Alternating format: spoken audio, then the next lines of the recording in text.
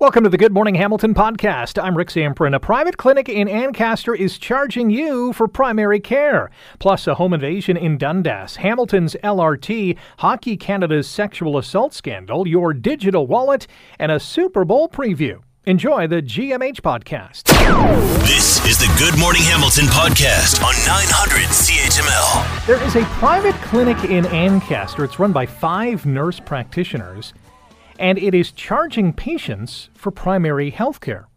Opened last month, it's called Holistic Solutions NP, and patients have paid for everything from an urgent same-day appointment to a routine checkup, and for a fee, you can also get accelerated private access to an MRI scan or a CT scan. It's got me thinking, isn't this against the basic principles of universal health care in this country? Well, the Ontario Health Coalition says, yeah, this violates the Canada Health Act, so why is it operating? Natalie Mera is the Executive Director of the Ontario Health Coalition and joins us here on GMH. Natalie, good morning. Good morning. How is this allowed to happen? Well, it's not. I mean, it's pretty clear. The Canada Health Act, what we won when we won public Medicare in Canada is that you cannot charge for access to physician or hospital services. And so you can't charge for access to a doctor or physician services, and you can't charge for surgeries and diagnostic tests and lab tests and so on.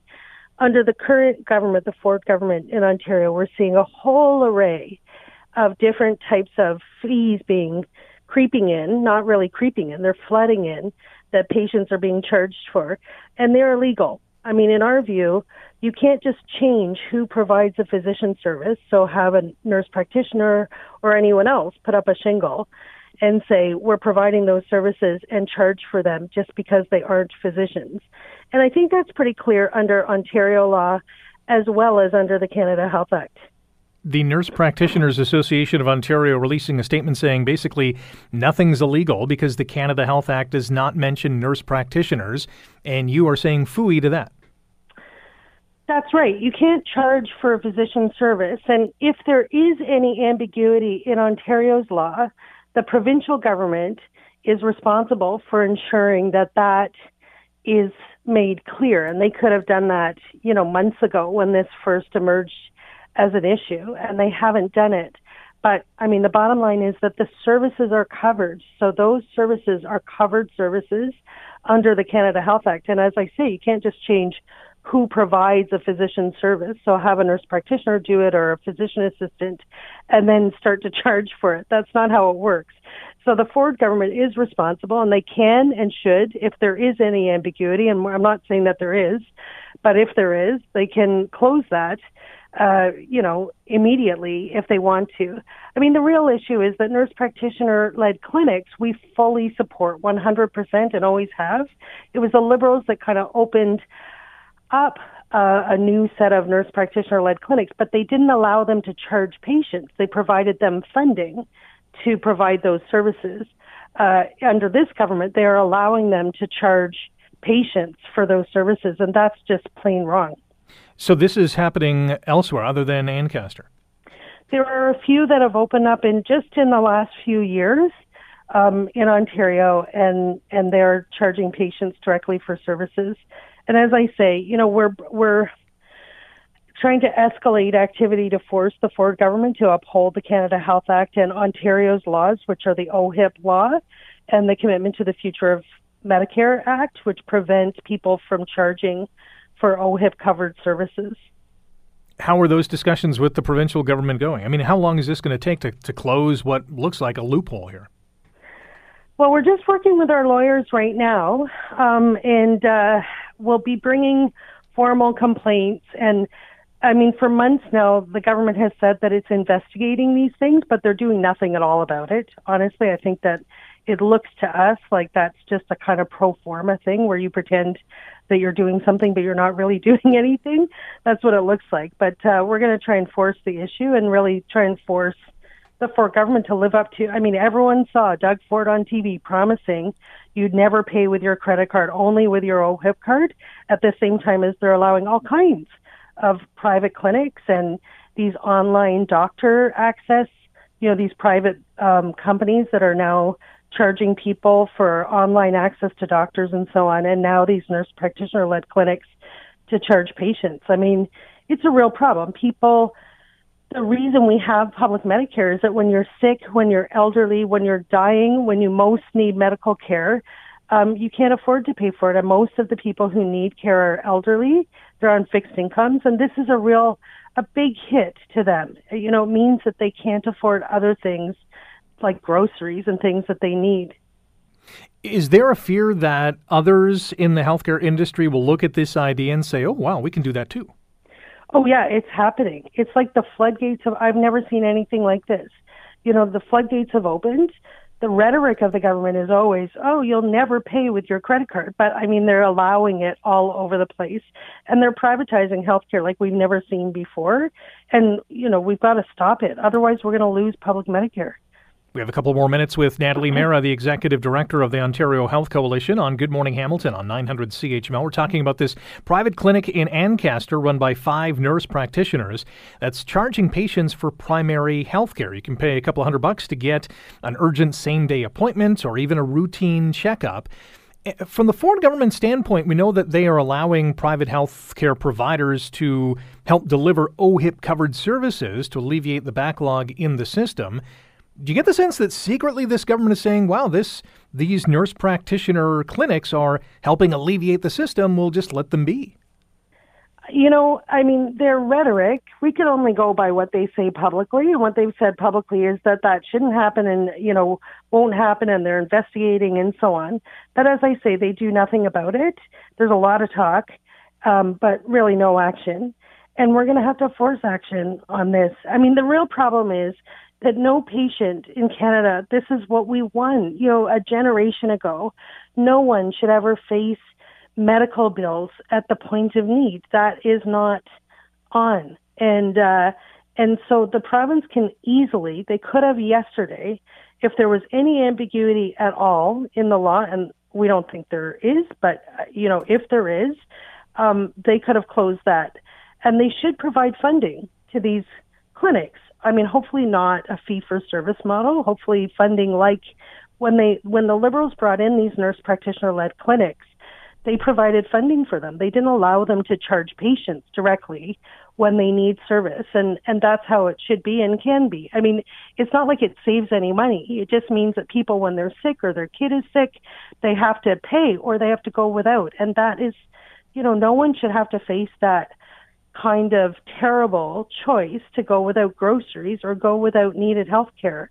And there's no reason for it. I mean, we can totally afford it. Ontario funds health care at one of the lower rates in Canada. You know, we fund our hospitals dead last in the country. There's a long way to go before we're even at the average of the country. Yeah, last check, the provincial government had about $2 billion just kind of hanging around in reserve funds to do whatever, and that is money that should be well spent in the healthcare industry. Natalie, we'll have to leave it there. Thank you so much for your time this morning. Thank you for having me. Natalie Mera is the Executive Director of the Ontario Health Coalition. You're listening to the Good Morning Hamilton podcast from 900 CHML. Hamilton police still searching for 4 suspects after 2 high-end vehicles, an Audi and a Porsche, were stolen from a home in Dundas and what investigators have called a targeted home invasion. This happened last Saturday morning. Here with an update is Hamilton Police Constable Indy Barrage. Constable Barrage, good morning. Welcome back to GMH. Good morning, Rick, and thanks for letting us shed more light on this, what can only be described as a scary incident. Absolutely. We're hearing reports this morning, and I'm not sure if you can confirm or not, that these stolen vehicles have been recovered in Toronto. Is there any truth to that? Now, there has been some progress, so we'll be releasing information in regards to that later in the day today. Okay, so you can't confirm that the vehicles have been recovered? Not at this point. I haven't had a chance to speak with detectives. I know there was progress being made later in the evening yesterday, but I haven't got that information forwarded to me. So I'm waiting for detectives to get in this morning, and I'll have our morning meeting, and I'll get that information out once I've confirmed it on my end. There are 4 suspects in this case. Have any arrests been made? Not at this point. As you know, we put out a video of the surveillance of the incident in hopes that we can locate these suspects. Has those, I think there was 3 videos, have those videos generated any new leads or much feedback from the public? like I said, there has been some progress made and I did understand that there was something happening in Toronto and that our detectives were heading out there.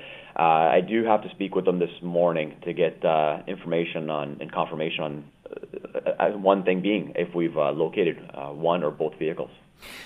This was a targeted home invasion, according to investigators. And, watching the video, these individuals are very methodical, patient, nothing's rushed, but very scary in the same sense.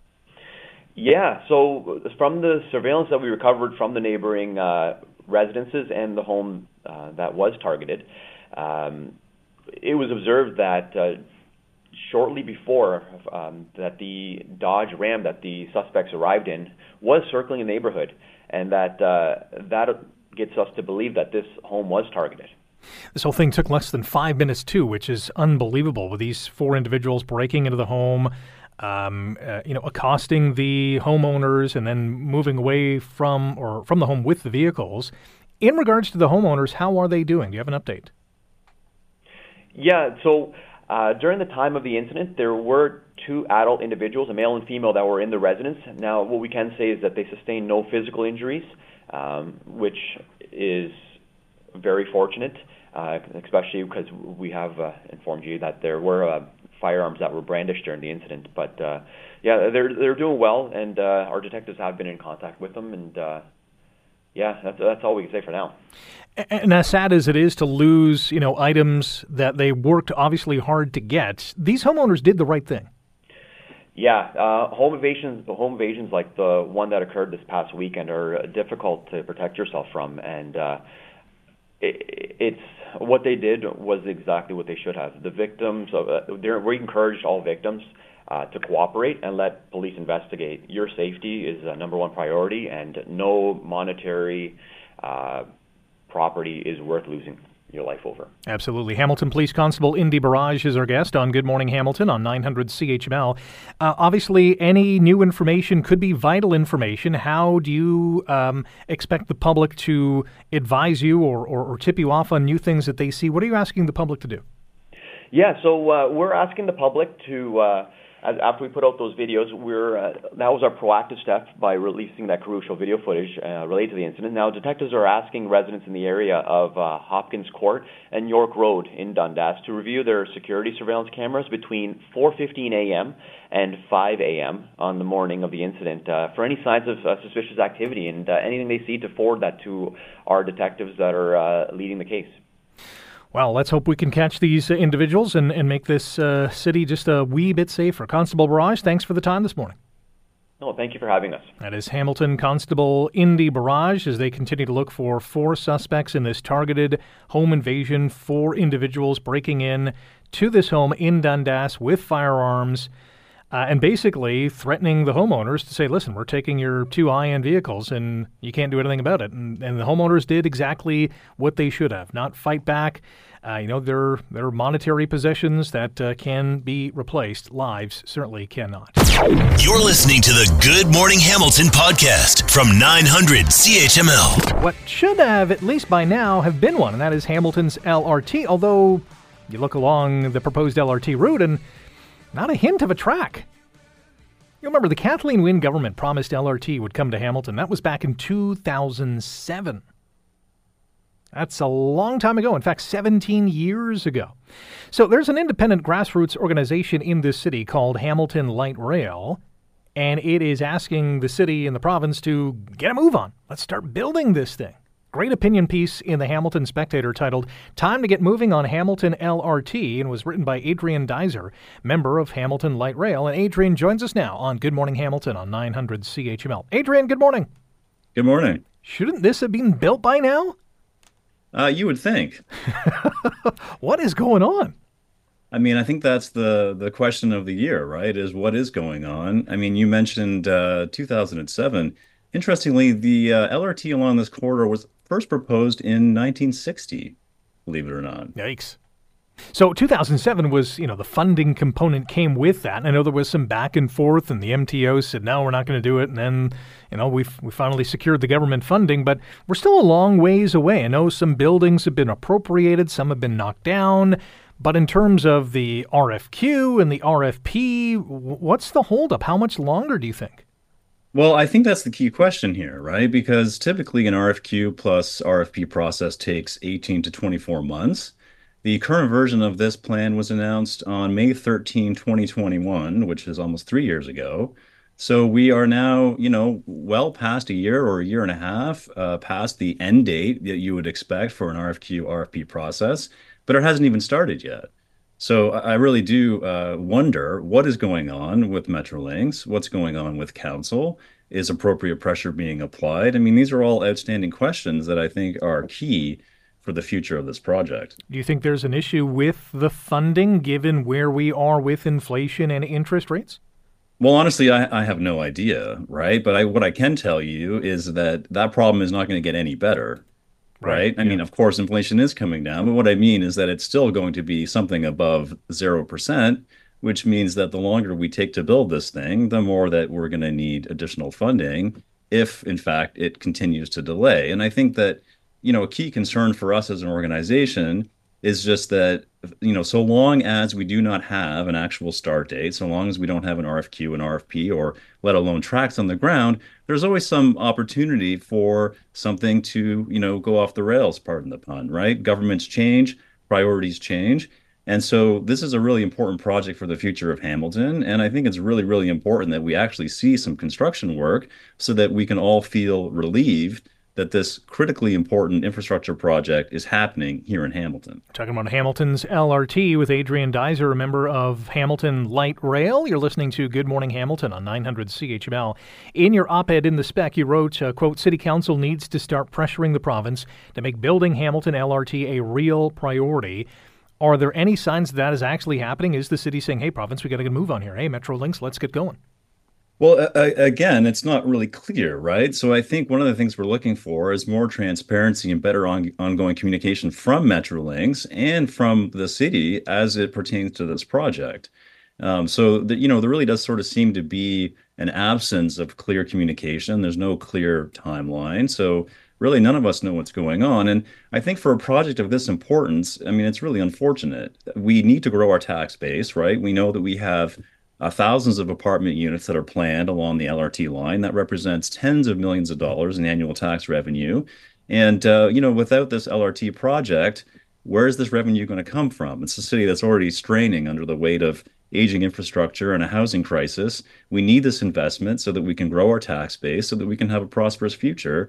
And the lack of communication and clear timelines here is a real problem. In our final minute together, given we're not even at the RFP scenario, how much longer do you think it's going to take before we finally see some shovels in the ground? Well, who knows, right? But I think something I wrote in that op-ed was that in Boston in 1892, there was a recommendation to build a subway there. They started construction in 1895, and they had service in 1897, 5 years later. So I think what's interesting, they did that with 1890s technology, but they also did it with 1890s American bureaucracy, which I think has a sort of can-do attitude and a real ambitious sense of what was possible. They got it done in 5 years. It's taken us, depending on how you calculate it, anywhere from 17 to 63 years. And I think it's long past time that we made some progress on this. Adrian, thanks for the time today. Thank you. Adrian Deiser is a member of Hamilton Light Rail. By the sounds of things, 2030 might be optimistic. Jeez. You're listening to the Good Morning Hamilton podcast from 900 CHML. Well, as you know, London police held a news conference on Monday to provide an update on sexual assault charges against 5 players on Canada's 2018 World Junior Hockey team. I want to extend, on behalf of the London Police Service, my sincerest apology to the victim, to her family, for the amount of time that it has taken to reach this point. Chief of Police Ty Trong offering an apology to the victim. We know that Dylan Dubé, Cal Foote, Alex Formenton, Carter Hart, Michael McLeod, all charged with sexual assault. A lot of questions, though, still emerging from this news conference and from this investigation, including, first and foremost, why did this take so long? Well, our next guest has the answer. Dr. Julie McFarlane is a member of the Order of Canada, Emerita Distinguished Professor at the University of Windsor, and co-founder of Can't Buy My Silence. Dr. McFarlane, good morning. How are you today? Good morning, Rick. Well, here is the question of all questions. Why did this take so long? Well, I think that we have to piece this together back to 2018. 2018 was when the alleged assault first took place, and the victim went immediately to police. And unlike the impression that has been allowed to gather in the meantime, she continued to fully cooperate with police, but they closed the investigation and sent her back to Hockey Canada. Now, one of the things I want to make clear to your listeners, Rick, is that it isn't unusual for police to decide, oh, this is going to be a little difficult to prosecute. I mean, police, have all kinds of issues around prosecuting sexual offenses. We're being told the organization responsible will do their own investigation, so we'll just send the complainants back to the organization. In this case, it was Hockey Canada for their investigation. What we know now was, of course, that she was then NDA'd. In other words, she was silenced with a non-disclosure agreement, which is what typically happens in these cases.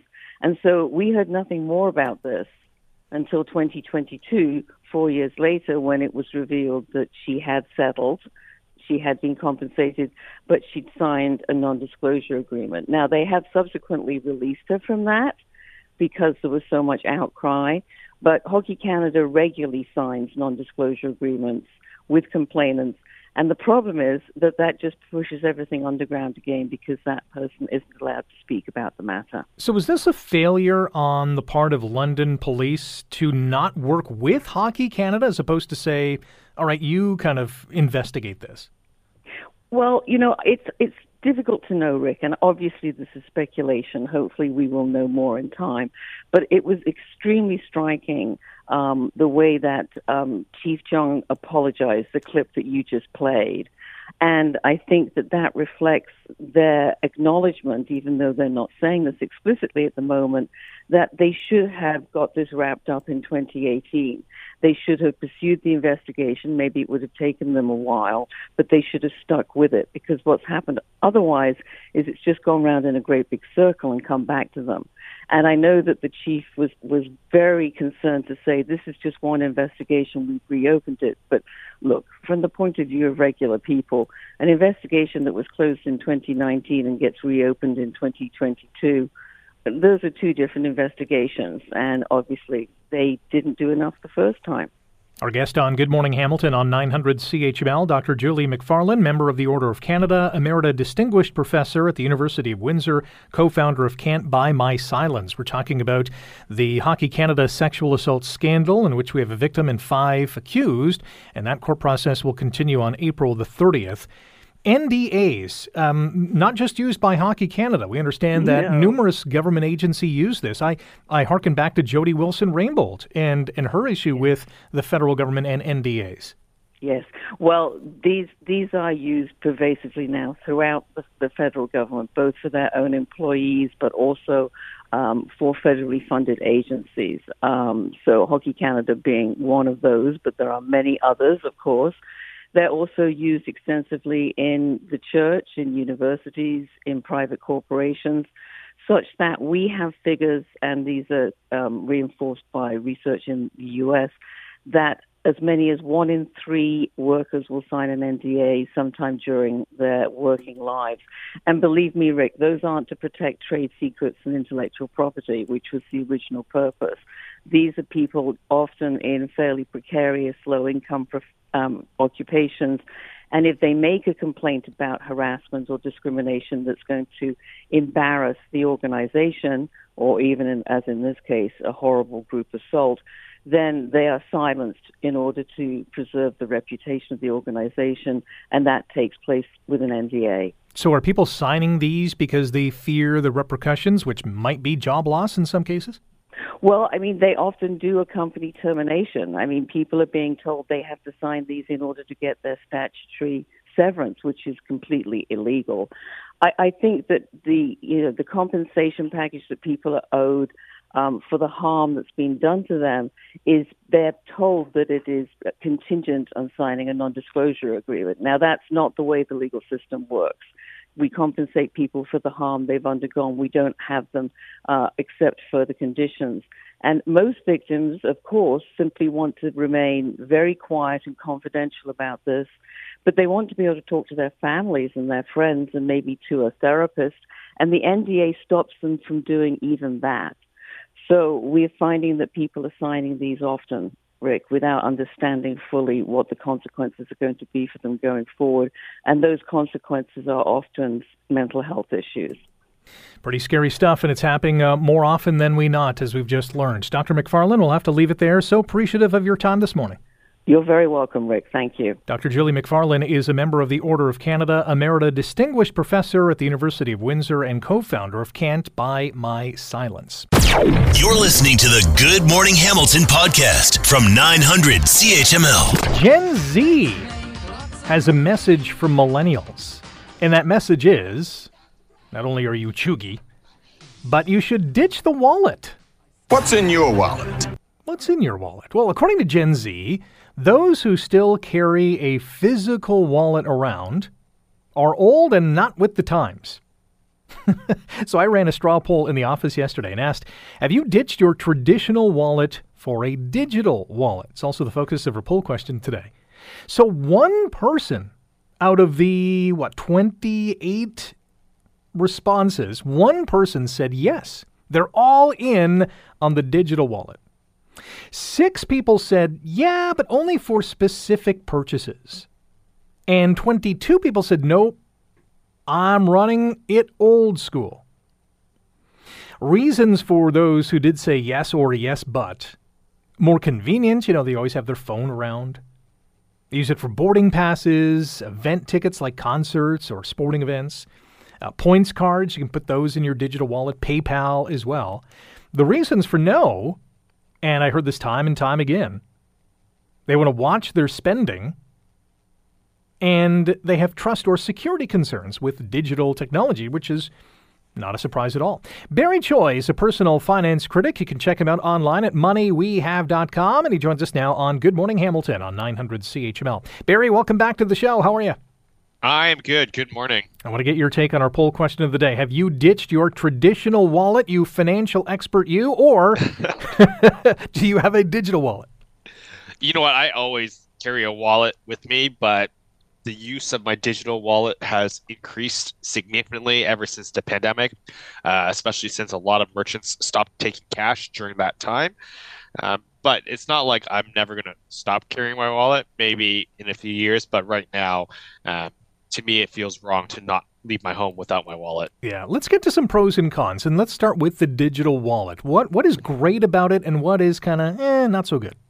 It's mainly the convenience. During that introduction, you were talking about all the different things you could have, mainly loyalty cards and credit cards. I don't know if you used to watch Seinfeld, but you used this reference. There's this one episode where George Costanza busts out his wallet, and it's the size of a loaf of bread. Yeah. And then everything goes flying in the air. He's looking for this receipt, and it was very comical. And honestly, some people are like that, but most people these days aren't. But, when you're able to carry all your loyalty cards more than anything else these days, especially when you consider that the average Canadian is part of about 14 loyalty programs and they're actively involved in 7 of them, who's going to carry 7 loyalty cards with them, like plus credit cards? Most people have like a backup credit card or 2. I run a pretty thin wallet as is with only 3 cards, but that's still 3 cards that I need, right? So when it comes to the cons of the digital wallet, those trust and security concerns I heard time and time again. Yeah, trust is always going to be an issue. I have some good friends who are older who are tech savvy, and they refuse to use a digital wallet. I personally trust, Apple Pay, Google Pay. But then at the same time, it's funny. You look at some of these major banking apps, and they've basically taken out digital wallet support from their own cards. So kind of like it's like, how safe are these products? But there's obviously the other thing. It's like not everyone has a data plan these days, right? Or even if they do, especially older people, they may not understand how to use it. Like my parents have a data plan that's relatively new to them that I just got for them. But for me to try to explain to them tapping with your phone it's so foreign to them, even though they tap with their credit cards on a daily basis. Let's get to the physical wallet, pros and cons. I think the cons are easy. If it gets like the Costanza wallet, you're in trouble. You're probably going to have some back or pain if you too. just lose it, then you're in big trouble, right? But that's why I always tell people, you should basically minimize what you're carrying in your wallet more than anything else, right? That way, if you do lose anything, it sucks, but it's not a big deal. And especially now these days with your digital cards, or rather your online banking, you can lock your cards almost immediately. So that's nice. It's more like replacing IDs is a real pain. But obviously in Canada, we don't have any formal digital IDs that are counted. So you can't put your passport as an ID. You can't get your driver's license in Ontario. Even doing some research for this talk, not every state supports digital driver's licenses. So the person that spoke about this first was from Florida, and they do exist there, but not every state has them. And obviously, sometimes you just need cash. I still go to a lot of stores that either only accept cash or offer a cash discount, and I am willing to carry cash if it saves me some money. Yeah, when it comes to those identifiable or those ID cards, your driver's license, your passport, like we can't put that on our phones yet, right? That's exactly it. There are no laws in Canada that allow it to. There's no official ones. I was just doing some quick research. Ontario is looking into the ability to have digital driver's licenses. And if it's anything like our public transportation, you and I will be retired by the time that's offered, right? so I like it's probably 20, 30 years away. And those people, younger people that are making fun of us now can't even use them anyways, right? Like they'll be grandparents by that time it happens. We're talking about ditching the traditional wallet for a digital wallet, and it is it's a tough go for many who have had that traditional wallet for eons. And our guest on Good Morning Hamilton on 900 CHML is Barry Choi, personal finance expert online. You can check him out, moneywehav.com. So there are must-haves that we need in our wallet, our driver's license, maybe our health card, a credit card, debit card. Other than that, like 4 cards max? Yeah, that's really it. Some people will still carry their social insurance number card, and I don't know why, because it literally has no relevance on a day-to-day basis. Yeah. Some people will even carry their birth certificate. You know, it's funny. My parents actually made this big deal about, oh, this is the most important identification you have, and hopefully my mom's not listening, because I lost mine, and then I realized it was like $50 to get it replaced. Oh, no. Right? It was actually super easy, and it's like, what are you going to do with this old school birth certificate? I don't even know who I am, right? You know what I mean? But yeah, minimizing your wallet is essential. You know, for some people, you might have to carry a transit card. Not all transit cards are digital, but you know, even here in Toronto and Metrolinx, you can now do digital wallet, which is actually significantly more convenient.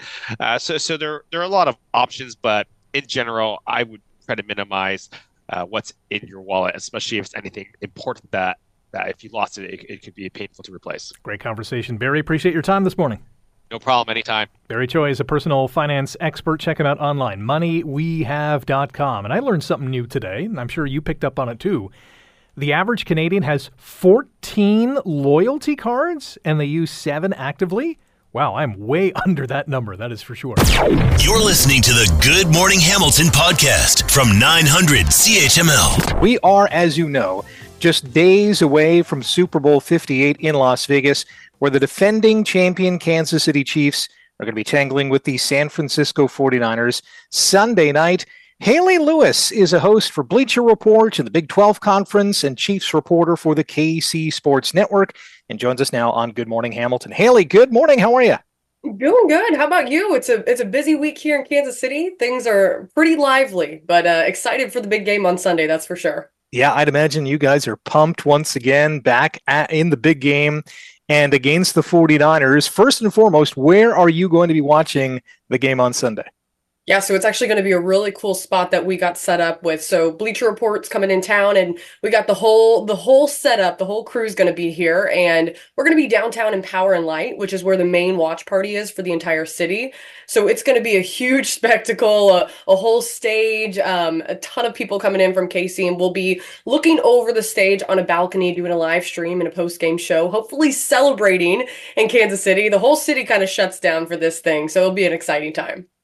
The defending champs versus the top seed in the NFC that many had pegged to be the best overall team in the league. What's not to like about Sunday's matchup?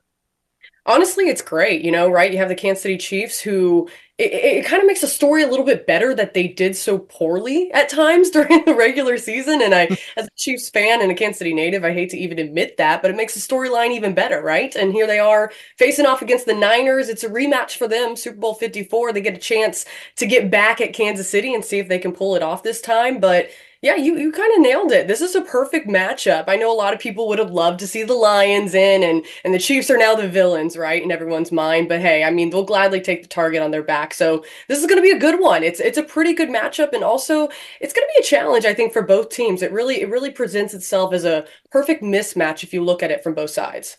Kansas City is going to try to become the first team since the Patriots in the 2003-04 season, and only the eighth franchise ever to win back-to-back titles if they do win on Sunday.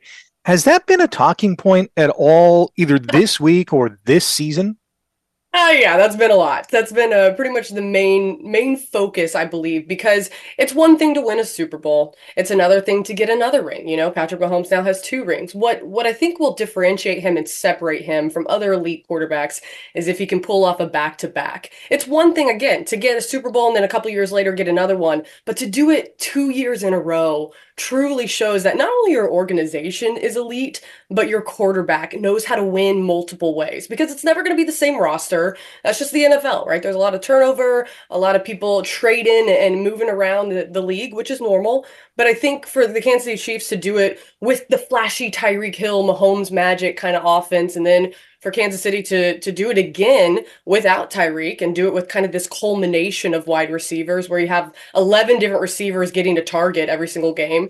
And now they do it with a defensive kind of style team where Mahomes is more taking those checkdowns. It's not so much the Mahomes magic we're used to in Kansas City. It's more of taking those intermediate passes, playing smart and playing to live another series, right? So this is going to be an interesting one, but I think if Kansas City can pull it off, they've truly proven that they can win any way you give it to them. They're going to find a way to keep their head above water. And Mahomes will, of course, there be after in the conversation. Is he not only the greatest NFL quarterback playing right now, but is he potentially one of the greats who will go on to combat the records that Tom Brady has put up?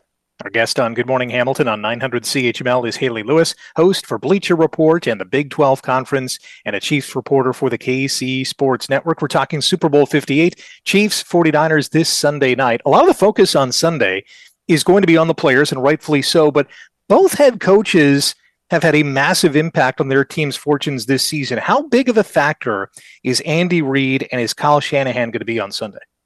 I mean, they're both elite coaches. You nailed it on the head right there. It's going to be one of the things that we've seen in the playoffs happening so far is that Coach Reid has been able to outcoach his opponents, and that time management and having things up his sleeve and different variations to not only distract the defenses, but also just switch things up on the fly. And a lot of people in Kansas City always wonder if it's really true, the conspiracy theory that Coach Reid doesn't give it all during the regular season. He keeps a lot up his sleeve, even though he could use those certain plays or certain styles to be able to win regular season games. Instead, he kind of keeps that in his little hidden treasure box, right? And it comes out during the playoffs, so no one could scout it, no one could be ready for it. Is that true? Maybe a little bit, and maybe a little bit just, the conspiracy theorists out there for the Kansas City Chiefs fan base. But I think he has a lot of not only accolades to back up what he's been able to do, but just the veteran experience. Look at what he did with the Eagles. Look at now what he's doing with Kansas City. To be able to do that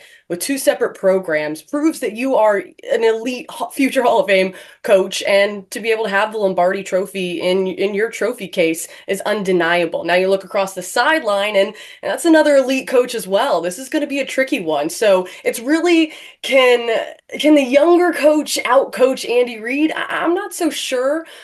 But it will be interesting to see what happens on game day, because both of their offensive minds are so elite. It's the top of the league. Yeah, the chess match is going to be fun to watch for sure. Last one for you.